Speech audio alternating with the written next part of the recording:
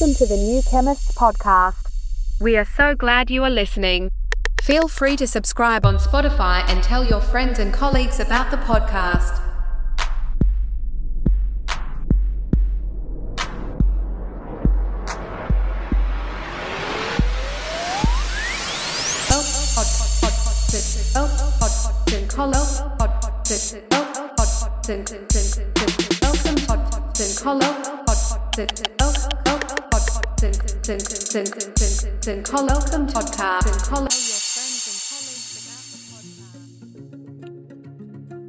Our Deepest Fear by Marianne Williamson.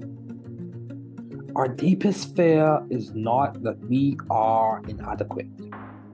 Our deepest fear is that we are powerful beyond measure. It is our light, not our darkness, that most frightens us. We ask ourselves, who am I to be brilliant, gorgeous, talented, fabulous? Actually, who are you not to be? You are a child of God. Your playing small does not serve the world. There's nothing enlightening about shrinking so that other people won't feel insecure around you. We are all meant to shine as children do. We were born to make manifest the glory of God that is within us. It's not just in some of us. It's in everyone.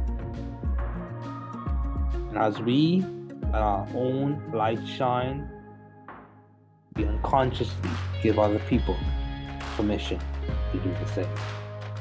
As we're liberated from our own fear, our presence automatically liberates others. Our Deepest Fear by Marianne Williamson.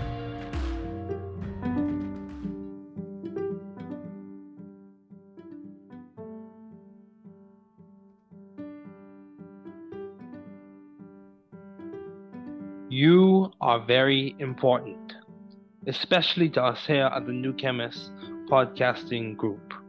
You listening in is significant.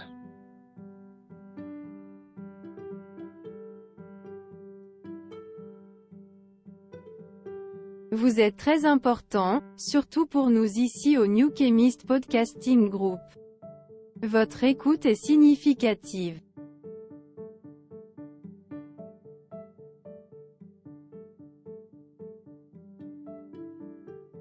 Usted es muy importante, especialmente para nosotros aquí en The New Chemist Podcasting Group. Usted escuchando, es significativo. Você é muito importante. Especialmente para nós do The New Chemist Podcasting Group. Você ouvindo, é significativo.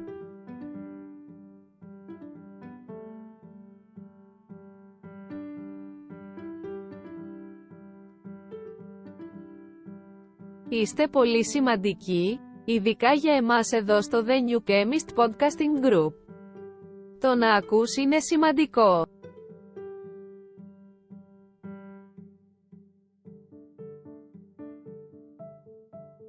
Sie sind sehr wichtig, besonders für uns hier bei The New Chemist Podcasting Group.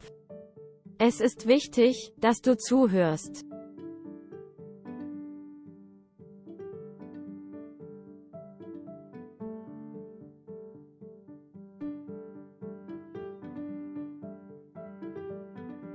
Je bent erg belangrijk, vooral voor ons hier bij The New Chemist Podcasting Group. Dat je meeluistert, is veelbetekenend. You are very important, especially to us here at the New Chemist Podcasting Group. You listening in is significant.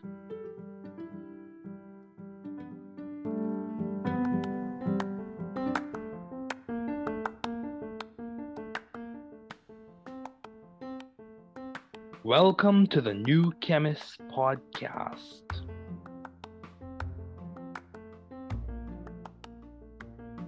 Bienvenidos al podcast del nuevo químico. Καλώς ήρθατε στο podcast του New Chemist. Welkom bij de podcast van The New Chemist.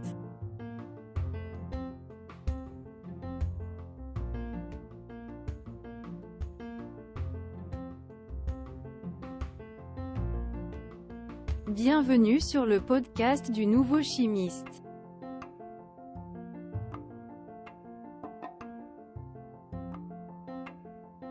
Bem-vindo ao podcast do novo químico.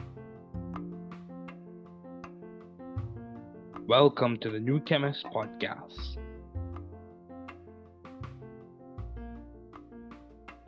Work hard.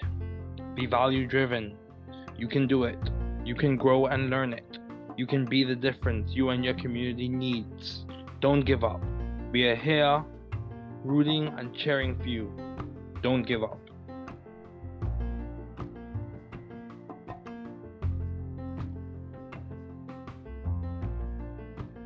Travaillez dur. Soyez axé sur la valeur. Tu peux le faire. Vous pouvez grandir et l'apprendre. Vous pouvez être la différence dont vous et votre communauté avez besoin. N'abandonnez pas. Nous sommes ici pour vous encourager et vous encourager. N'abandonnez pas.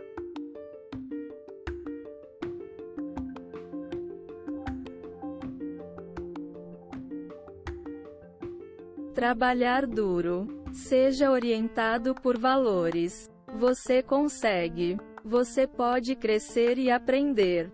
Você pode ser a diferença que você e sua comunidade precisam. Não desista. Estamos aqui torcendo e torcendo por você. Não desista.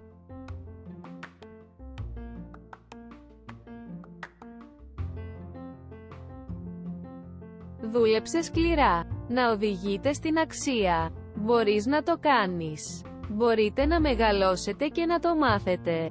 Μπορείτε να είστε η διαφορά που χρειάζεστε εσείς και η κοινότητά σας.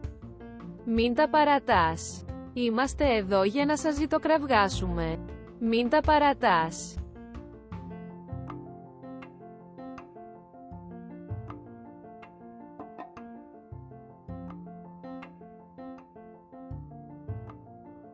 Trabaja duro. Sea impulsado por el valor. Puedes hacerlo. Puedes crecer y aprenderlo. Usted puede ser la diferencia que usted y su comunidad necesitan. No te rindas, estamos aquí animándote y animándote. No te rindas.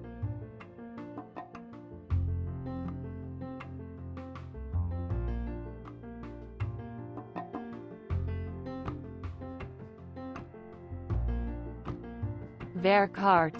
Wees waardegedreven. Je kunt het. Je kunt groeien en leren. U kunt het verschil zijn dat u en uw gemeenschap nodig hebben. Geef niet op. We zijn hier om voor je te roten en te juichen. Geef niet op.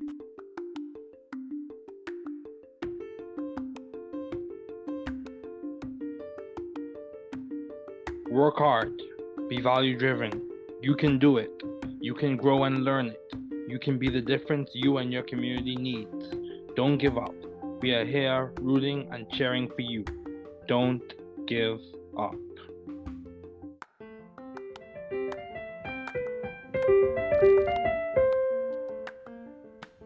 Thanks for listening. We're glad you were able to tune into this podcast. Once again, this is The New Chemist, where we discuss chemistry, which simply put is the science of change, as well as the other sciences, careers, community, research, and COVID-19. Thanks again for listening.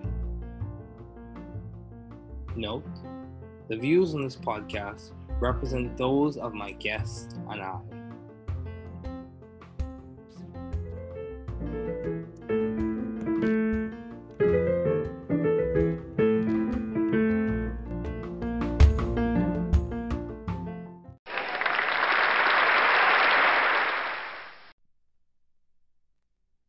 Okay, welcome to the New Chemist podcast. It is so good to have you listening today. Here on the New Chemist podcast, we discuss chemistry, which simply put is the science of change, as well as careers, community research, successful student stories, and much more. My guest today is Simar Bajaj.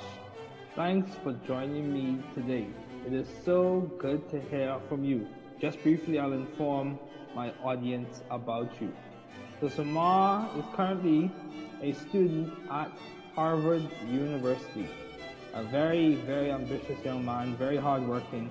So I'll just give you some quick snippets, snapshots of his work so far. He has applied a Phi Beta Kappa, a National Student Leadership Foundation Scholar, Editor-in-Chief of Synthesis, President of World Pre-Health Conference, Student Academic Integrity Fellow, Harvard College Honor Council.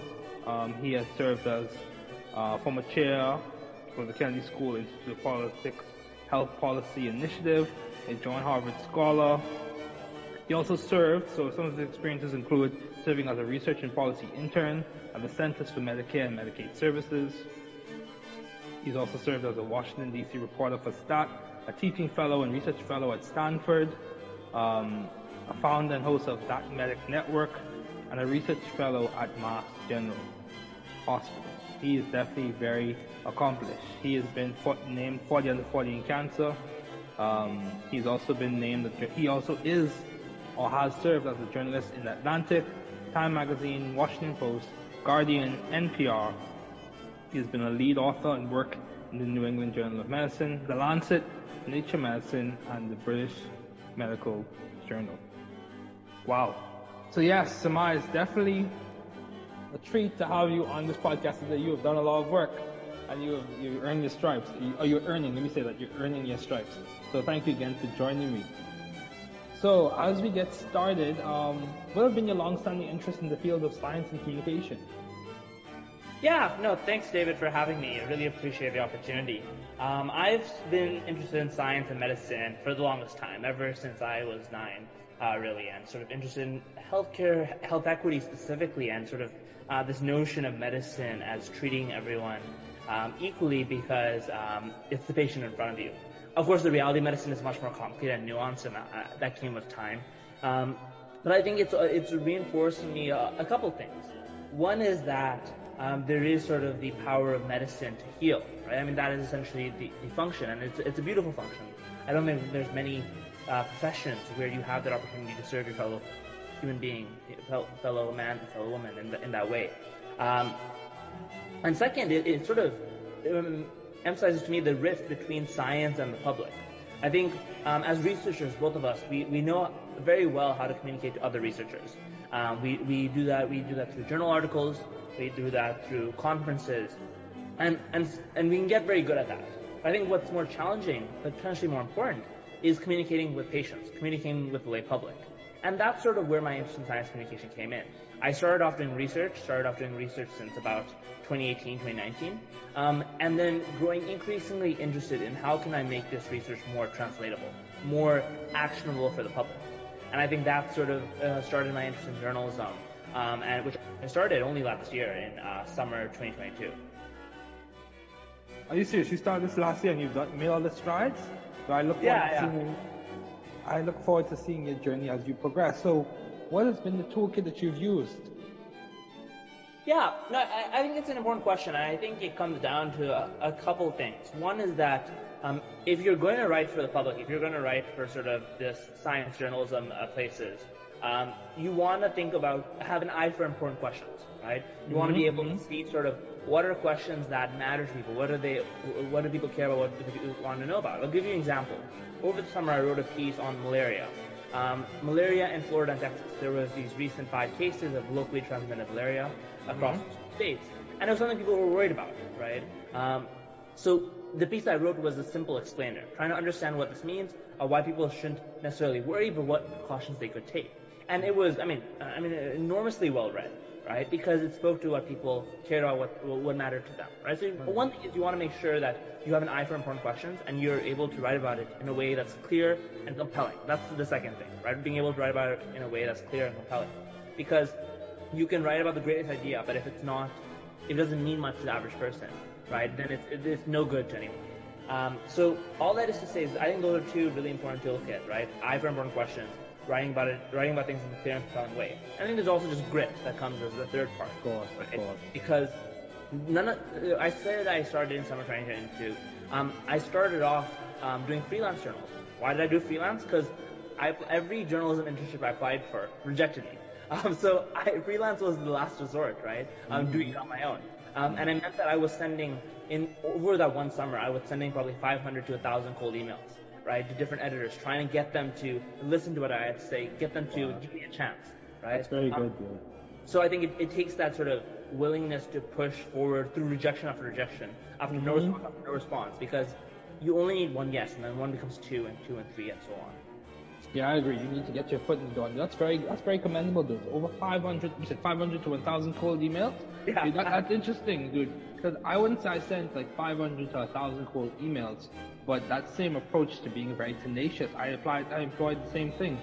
When I was at Georgia Tech and I tried to get a research position, given that I was new to Georgia Tech, as well as in other places as well, but specifically in Georgia Tech, this is where I employed that same thing. At Georgia Tech, I sent emails to professors, and dude, I was really passionate, really passionate about research. I mean, like I would read their papers and then start telling them what I think they could do, all the possibilities and future potentials associated with their cancer research and nanomedicine research and all that other jazz. But this is the thing, didn't really get that many positions. Didn't get any positions actually initially. However, the one position I got made the world of a difference because it allowed me to integrate and also meet with faculty who I otherwise would not have met through the summer undergraduate research experience in the College of Engineering. So yeah, dude, that's very commendable. So how do you maintain view of the bigger picture in your career and in your life in general? You speak about having to be tenacious, push past rejection. What motivating factor was in your mind? Did you have a community support, or did you have a lot of mentors who just reminded you this thing happens? How did you push through that rejection and keep in sight the big picture that allowed you to progress to where you are now? I mean, it goes to the core of why I do journalism, right? And I think it comes down to two factors, the big and the small, to put it simply, right?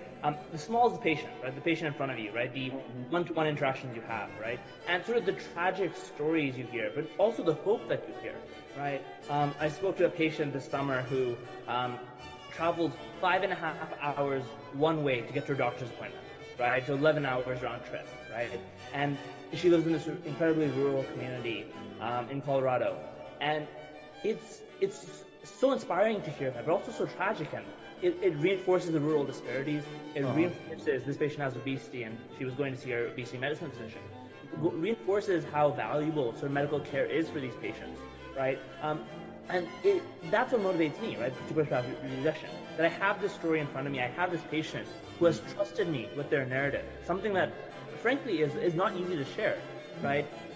And I feel not only sort of a responsibility to justify their narrative, but also to push past. How can I give up when I'm carrying such a valuable piece of someone's life? So I think that's a small, and I don't mean that in that it's small important. I mean that it's a one-to-one relationship. Then the big is sort of, what is the cultural implication? What is the purpose of this? So on this story was on the shortage of obesity medicine physicians in the country. What's the big picture? The big picture is that we do a terrible job of treating obesity in the United States. Only 1% of patients get medication treatment, and we just simply do not treat it as a disease. We think of obesity as a moral failing, wrongly so. So it ultimately becomes like, if we have such a drastic misunderstanding, this is such a big problem, right? 50% of Americans will have obesity by 2030. So the big picture is that I have to be doing something to set the narrative in a more positive, productive, less stigmatizing direction. So I'm motivated by that too, right? I think it's sort of these dueling factors, not dueling, complementary, that keep me motivated even when you hear rejection after rejection, because there's a patient on the other hand, and there's a social ill that, again, not many people are paying attention to. So I think that's what motivates me when it was quite easy to just step aside and give up. Wow, that's very good, man. It's very good. So the value in the story, as well as the benefit of you pursuing the story, is basically what kept you going after you pushed, even when you experienced rejection. So that's very good. So how have you been adaptive and creative in the field of science communication? So when you write your articles, is it your perspective that you think is complementing to you being creative, or how is it in the approach to the information? What is it you bring to the table that allows you to have such success, the success that you've had to date? What is it, the creativity? What is it that's driving it? I mean, I think it's a couple of things. I appreciate sort of you calling it success. I mean, it's all, I appreciate that. But I think the first thing is sort of having a wide eye. And I'll tell you what I mean. Just sort of looking at across different disciplines, right? I've written about everything from lung cancer screening to sepsis machine learning, to pig heart transplants, to bladder cancer surgery recovery, right? And there's benefits to having sort of this wide eye. You get to learn a lot about different fields, and you get to draw implicit connections that make your insights more valuable, more tangible. I think there's also something to be said about just writing in a compelling and narrative way, right? I mean, as humans, we reach out for narratives, right? When there's a narrative around us, it's instinctive. And I think it's this field of creative nonfiction that I think is really worth knowing about, worth emphasizing. Right? Creative nonfiction is the idea of using fiction techniques, right? So fiction techniques, what is that? Like setting a scene, right? Character building, right? Drama. And using that in a nonfiction sense, right? Because again, those are the things we cling to as humans, right? And when you're going to be writing about something as potentially archaic or as potentially just intangible, like pig heart transplants, right? I mean, you and I, like, we have never seen a pig heart transplant. It's hard to even imagine that, right? But if you write about it in a way that's compelling and interesting and creative, right, you draw people in and you can teach them something or two about science, something or two about history, something or two about the ethics. Okay, that's good. That's very good. So how have you sought out found the right environment for your thrive scientifically and intellectually? So you're now at Harvard. You're at Harvard studying for undergrad. How was the process to getting there? What can you give us some insight into the story to getting there? What did you have to overcome? What did you have to do? What did you have to pursue? What did you have to not do? Right. Give or take, within measure, to be on this podcast. I mean, to be at Harvard. Yeah. Of course. I mean, the Harvard admissions process is its own black box, right? Of sorts. So I don't have so much insight into what I did, especially to get in there. But I mean, at the end of the day, I think it's just like my philosophy to life is sort of putting 100% in everything you do, right? And what does that mean, right? It means when I'm sort of doing this podcast with you, I'm gonna put 100% of myself into it, right? Oh yes. Sort of writing an article for, let's say, Stat News, I'm gonna put 100% into that. When I'm with my friends, right, and just chatting over dinner, I'm gonna put myself 100% into that, right? All that is to say is that I think each of these things are personally meaningful to me, and I want to make the most of it. And I think sort of that's a generally potentially a good philosophy in life. At least I like to think so. And I think that perhaps that was why, right, that helped me get here. But I think more generally, it's just being willing to try new things, right? Being willing to experiment, being willing to test oneself in different ways. I mean, journalism is the prime example of that, right? If you told me 4 years ago, right, that, or even frankly 2 years ago, that I was going to be a journalist, right, or I was going to at least be writing for popular press outlets, I wouldn't have believed you. I would have, in fact, laughed at you, right? Not because I think any less of journalism, but because I couldn't imagine myself being able to do that, right? I just like, it was totally out of the realm of possibility. But here I am today, and that was simply because I tried. And not everything you try is going to be successful. This is sort of the nice exception. But it teaches you something about yourself. It teaches you something about your interests. Yeah, I agree. And this is the thing I hear echoing, like almost like an undertone, that's kind of effervescing, if you will, from this conversation, is the ability to be resilient. Yeah. Being resilient. And this is the thing, resiliency, or the capacity to be resilient, is almost like a toolkit, if you will. Because when you become, or you gain the capacity to be resilient, and you learn the strategies that you need to push through adversity, you carry that skill with you to the next situation, or next accomplishment, or next challenge. Yeah, dude, I could relate to you relate to your story in a lot of ways, in that, when I started undergrad, I didn't picture where I would be right now. I did not know. The path to getting to where you are is, at least for me, it wasn't linear. It wasn't linear by any stretch of the imagination. But it's enjoyable when you see the fruits of your hard work. So what would you say has been one of your most effective and impactful pieces, or ideas, or practices, or projects? Yeah, it's a good question, and I think there's a couple of different answers I could give you. I could give you sort of the piece I wrote on fake heart transplants for The Guardian that has won several awards. I could tell you sort of a piece I wrote on sepsis machine learning, right? That came after my grandfather died of sepsis, and I wanted to find some way to understand his condition and process it myself, and that came through the article. But the one I'll tell you for now is sort of the articles I've written on obesity for Stat News. I sort of mentioned one earlier, and I've written others on sort of what is sort of the future bariatric surgery, right, which is weight loss surgery, or as it's commonly known. I've written another one on sort of what my doctors do, given that these new weight loss drugs seem to have some protection of the heart. They help protect the heart and against cardiovascular, major cardiovascular events. And I think the reason why those are so personally meaningful to me, and I hope impactful, is that, again, we're sort of dealing with these enormous stigma against patients with obesity, right? These people that are, frankly, I mean, some of them who are just trying to find treatment, just trying to find dignity and respect in our society. And the power of journalism, to me, is not just in telling stories, right? We can tell stories in Campfire, right? And that's valuable, but it's not just in telling stories, it's in the opportunity to change culture. It's in the opportunity to shift policy. I'll give you a couple of examples of that, right? For example, I wrote a piece in March on smoking and sort of how this one town in the US is banning anyone born after January 1st, 2000 from buying cigarettes in the town, right? It's a really interesting law, potentially a way to phase out, grandfather out cigarettes. And just 2 or 3 days ago, the United Kingdom, Prime Minister Rishi Sunak announced that they're going to implement a similar law in the country, right? I'd written this piece in The Guardian, right, a major British newspaper. It's possible that one of his sort of cabinet members or Prime Minister Sunak read it himself, and maybe that influenced his decision. So I think journalism is, there's 2 lessons from that anecdote. One is that a lot of journalism is just throwing things out into the ether, right? I will never know, frankly, if Prime Minister Sunak read my article, right? It's possible. Maybe, but let's not mean that. It's so. But I think I don't need to know. I think the emphasis is I don't need to know, right? Okay. I've spread my information in a wide audience, read by hundreds of thousands of people, right?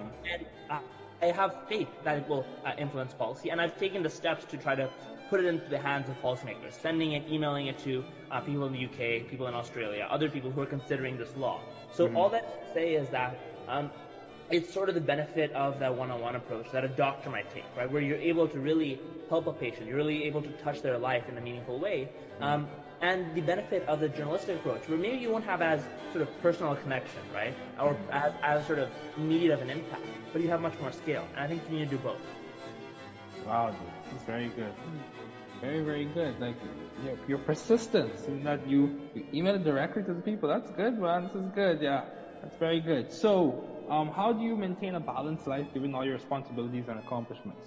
So, what practices have you implemented as a student? You said you're a senior, right? Correct? Senior? Yeah. So you're a senior at Harvard. How do you maintain balance? How do you make time for the fun, the hard work, the future goals, and still keep a smile? How do you do all of that? Smile is important. You can do all 3 and not have a smile. A smile is important. There's plenty of people who work hard but have trouble being happy. Isn't that something? Yeah. I mean, I think it goes back to something I was saying earlier about that 100%, right? And I really try to bring 100% to everything I do, right? And I don't do it, the obvious question is then, Simar, when do you have time for yourself? And I think, for me, the work that I do, I've deliberately selected it. I've deliberately chosen it because it energizes me. It's meaningful to me, right, in a way that is hard to quantify, right, where other people might be tired or exhausted by the work. I feel even more energy, right, when doing some of these things, right, because I think, again, it comes back to big and small, right? I have sort of a very clear understanding of why I'm doing what I'm doing and what the purpose is, and that is motivating. Now, it means that sometimes I have to make a sort of sacrifice. I have to decide whether I'm going to do X or Y. I frankly can't do it all, but I don't propose that I can. So the question then becomes is that things come in phases, right? Maybe today I won't be able to go play tennis with my friends because I have this paper revisions that are due tonight, right? So it's talking back and forth and giving yourself grace when you're not able to sort of do everything that you might want to do, or giving yourself grace when you might have to pull out something that you really wanted to do. And I think it's really about being hard on the problems, being hard on sort of the issues, right? But not being hard on yourself, right? Wow. I'm going to write that down. I'm going to write that down, Simar. I'm going to write that down. And you keep going. This is good. Yeah, I mean, all that is to say is that, I mean, the work that I do can be quite serious, right? We are dealing with people that are dying, frankly, people who are just don't feel safe in the healthcare system, right? So I try to keep a smile in my face and sort of be happy just more generally, not because it's sort of a farce or this like image I'm trying to portray into the world, but because I don't want to burn myself out, right? I'm dealing with people's stories and I want to maintain them, right, with the respect they deserve, and sort of enjoy life. When I'm not working on my work, I have to be enjoying life for what it is, right? And even enjoying the work that it comes, right? I'm dealing with serious things, but I'm also enjoying the opportunities that I have to spread awareness about this, try to motivate policy change, try to motivate culture change. I think that's a large reason why I do journalism, because it's a powerful way to change culture. Yeah, I completely agree. I'm all about giving people grace and giving yourself grace. That aligns with my faith perspective and faith tradition. But yeah, dude, this is the thing, in a similar way, that's the reason why I've done podcasting. And that's the reason why I've done like science communication, even in some instances written books and then made them completely free. So yeah, I've written articles, literature reviews that took me a very long time, and then just made it completely free. Now, some may question why make it free. You could charge. That's a different conversation for a different time. But the purpose of all of this has been towards changing the way people perceive chemistry education and chemistry concepts, to make it more accessible, to make the correct insights, salient information from people like yourself, people like Dr. Langer, people like Dr. Amrian Brown, people who are big players or who will be big players like yourself in the science community, having them share their strategies and insights and methods of processing and methods of decision making and methods of going through transitions in their careers and in their personal life so that other people can benefit from it. And of course, the metrics do reflect that it's progressively becoming more and more received. But so how do you maintain teamwork and vision in your classroom and in your workspace, in your projects? You have collaborators often, or is this primarily the work that you do by yourself? I mean, everything I do is a team effort, right? There's nothing I do that's on my own, right? And I'll tell you Are you sure? You sure? You seem like you could do it yourself, man. Everything comes down to a team, and I think. Oh my goodness. I think like sometimes people ask me, Simar, how do you do all that you do? Because I'm not doing it alone, right? I'm doing it as part of a team. It takes a village, right? And I mean, I'll give you a couple of quick examples, right? In every research paper, there's not a single research paper I've done where I'm the sole author, right? It's always as part of a team. I'm always leveraging other people's insights. I'm learning from them. Hopefully, they're learning something from me as well, right? It's a shared dialogue. On my journalism, right? I might be the person that's listed on the by Simar Bajaj, but really there's an editor who has been my sounding board, has been editing my piece, thinking through the structure. They're my sources who have informed me. I mean, journalism is really an opportunity in humility, right? It's a class in humility, because in every conversation I go to, I'm the least knowledgeable person in the room, right? So it really teaches you how to learn and listen, right? And bring them into the conversation. It's a team effort. It's not just the journalist writing about someone. It's a journalist writing with someone. And I think that's sort of like the teamwork is ultimately essential, because there's only so much I can do. There's only so much that I want to do just with my expertise alone, right? There are unique synergies and unique opportunities to partner and make something that's bigger than the sum of its parts. So I think all that is to say is that the teamwork comes in every aspect of my life, and I couldn't be here without sort of like a village, literally a village of people behind me. That's good. The synergistic aspect of collaboration, or the synergistic aspect of collaboration. That's very, very good, man. That's very good. In that, collaboration. I like what you said. You said it's a class act in humility, in that you are speaking with people who have a degree of expertise that you may not have at this time. And that's many times the case with these podcast interviews. Some of the times I've been exposed to some of the material, but these people have a niche expertise. Like you yourself, you have a niche expertise in the work that you do. So yeah, it's definitely a treat and an honor. So why did you choose chemistry and history of science, as well as global health and policy to focus on undergrad at Harvard? Why did you choose those? So I started off at Harvard studying history of science and global health and health policy. I think history of science is fundamentally a history of, it's a study of change, right? At a very macro level, that's seeing sort of how trends and have progressed over time, right? How knowledge is produced, right? I think that's a critical question as we consider how to spread knowledge. How is knowledge produced, right? What are sort of the context in which it is produced, shared, distributed? And I think ultimately, this is not just the knowledge that comes to some science that we care about in the present. It's knowledge that exists in its own time, in a whirlpool of its own context. Like alchemy, for example. Alchemy we've never been able to figure out how to make metals into gold, but it's produced such valuable chemistry, right? Now, if you just study alchemy as the production of chemistry, you're missing out a large part of its context. You're missing out the alchemy that doesn't lead to chemistry, but is equally important for understanding its context. So history of science was sort of my opportunity to understand how knowledge is produced and distributed, which I think is incredibly important. Chemistry, I added actually frankly, this semester, this year. Wow. Right? I hope my podcast influenced you. I'm sure it did. And, the reason why was I was talking to an advisor, and he's like, Simar, you're secretly a chemistry major. I told him, no, I'm history of science. He said, Simar, you are 2 to 3 classes away from getting a degree in chemistry. And I was like, I was shocked, and I found out I was secretly a chemistry major, so decided to make it more official. But, the way I see chemistry is not that, I don't claim to be a chemist, and I think that would be false of me to say. What I claim to be is sort of use it as a way of understanding science. Use it as a way, I like how you framed it at the beginning, sort of change, right? That's what chemistry ultimately is, right? It is electrons moving between orbitals, right? It is photons coming out. Okay, let's go to town. If we can talk about chemistry, let's go to town. Right. It's change at the micro level in a way that complements very nicely to the change that happens in history at the macro level, right? I think them teach me something profound, that change sort of is frankly possible. The fact that things are so different in the past means that they can be so different in the future. It's a message of hope, even as we face such serious issues as inequity, as we face such serious issues as stigma. Yeah, that's good. Yeah, there's a degree of determinism here. And also, at the same time, as we see with quantum phenomena, there's a degree of indeterminacy, that just because it occurred in the past doesn't mean it'll necessarily be the case in the future.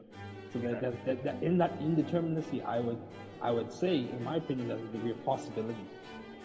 So we don't know what the future will bring, so therefore we can plan and push and persevere for an even better one. Yeah, dude, that's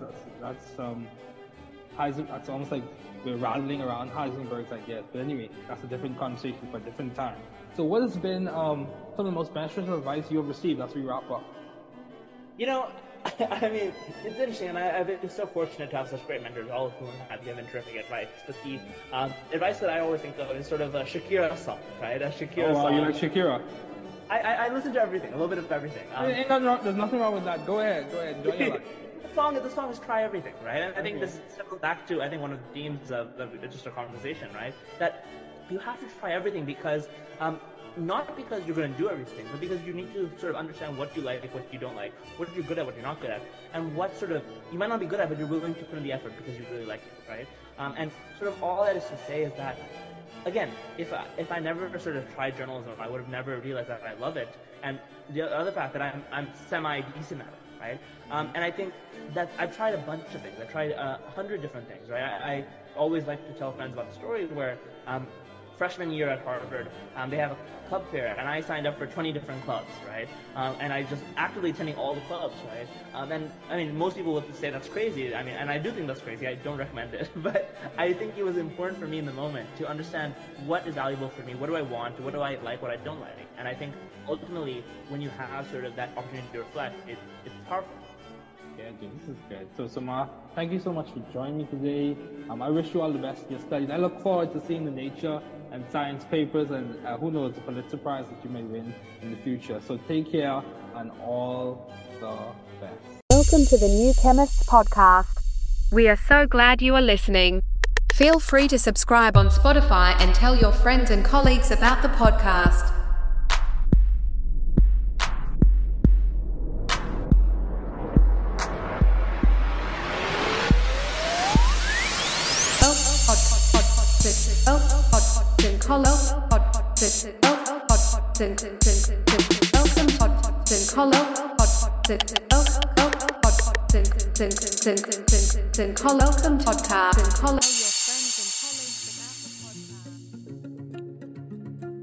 Our Deepest Fear by Marianne Williamson.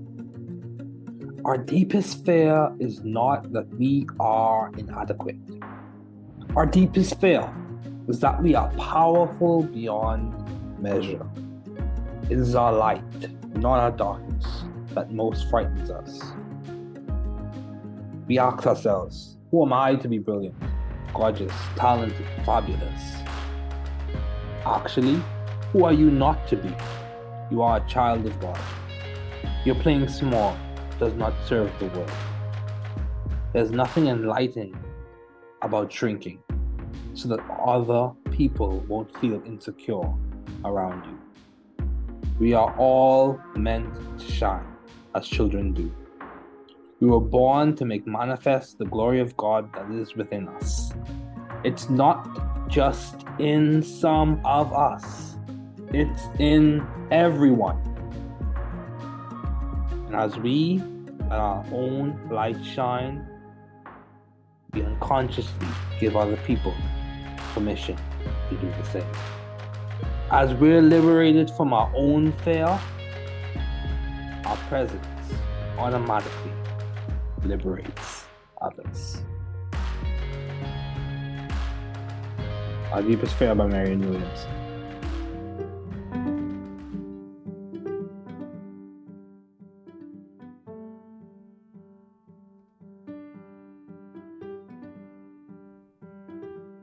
You are very important, especially to us here at the New Chemist podcasting group.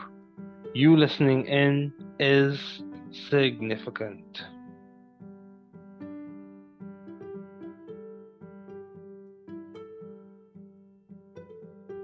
Vous êtes très important, surtout pour nous ici au New Chemist Podcasting Group. Votre écoute est significative.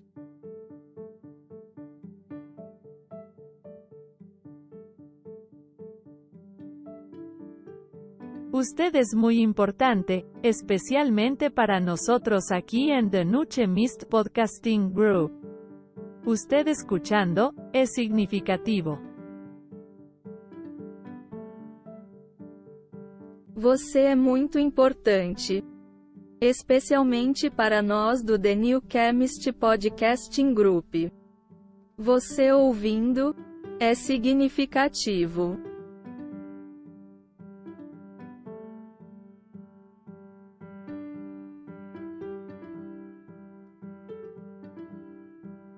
Είστε πολύ σημαντικοί, ειδικά για εμάς εδώ στο The New Chemist Podcasting Group. Το να ακούς είναι σημαντικό.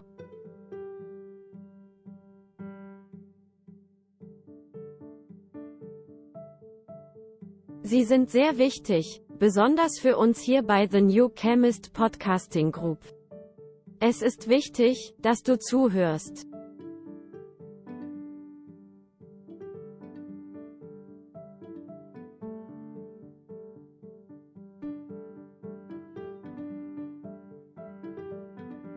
Je bent erg belangrijk, vooral voor ons hier bij The New Chemist Podcasting Group. Dat je meeluistert, is veelbetekenend. You are very important, especially to us here at the New Chemist Podcasting Group. You listening in is significant.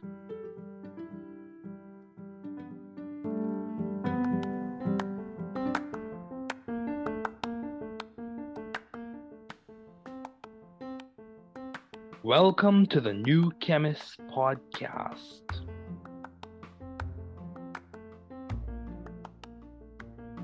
Bienvenidos al podcast del nuevo químico. Καλώς ήρθατε στο podcast του New Chemist. Welkom bij de podcast van The New Chemist.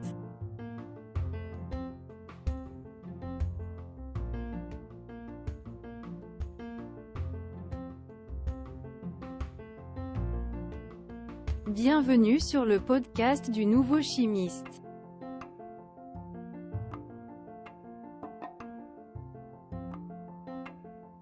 Bem-vindo ao podcast do novo químico. Welcome to the New Chemist podcast.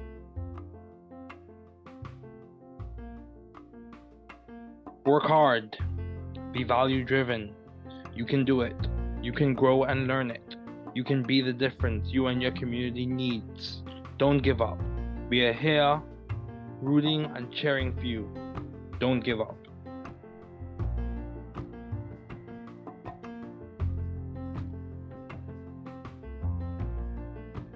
Travaillez dur. Soyez axés sur la valeur. Tu peux le faire. Vous pouvez grandir et l'apprendre. Vous pouvez être la différence dont vous et votre communauté avez besoin. N'abandonnez pas. Nous sommes ici pour vous encourager et vous encourager. N'abandonnez pas.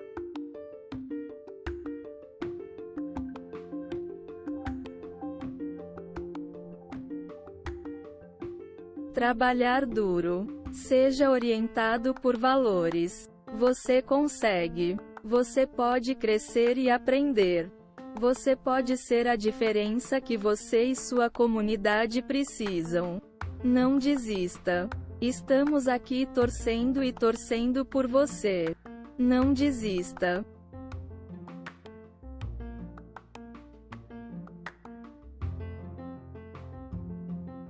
Δούλεψε σκληρά. Να οδηγείτε στην αξία. Μπορείς να το κάνεις. Μπορείτε να μεγαλώσετε και να το μάθετε.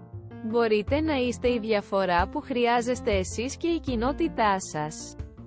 Μην τα παρατάς. Είμαστε εδώ για να σας ζητοκραυγάσουμε. Μην τα παρατάς.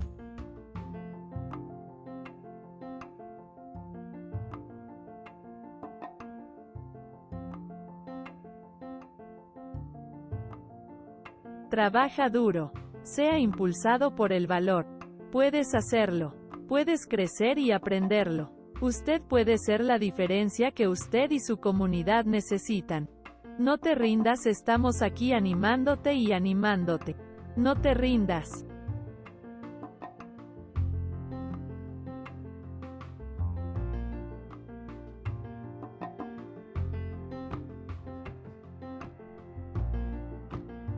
Werk hard. Wees waardegedreven. Je kunt het. Je kunt groeien en leren. U kunt het verschil zijn dat u en uw gemeenschap nodig hebben. Geef niet op. We zijn hier om voor je te roten en te juichen. Geef niet op.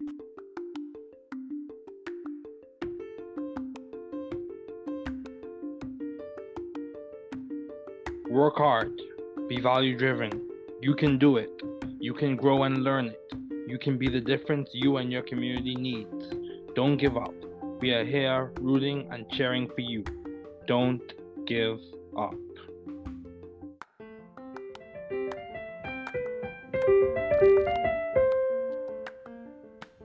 Thanks for listening. We're glad you were able to tune into this podcast. Once again, this is The New Chemist, where we discuss chemistry, which simply put is the science of change, as well as the other sciences, careers, community, research, and COVID-19. Thanks again for listening. Note, the views on this podcast represent those of my guests and I.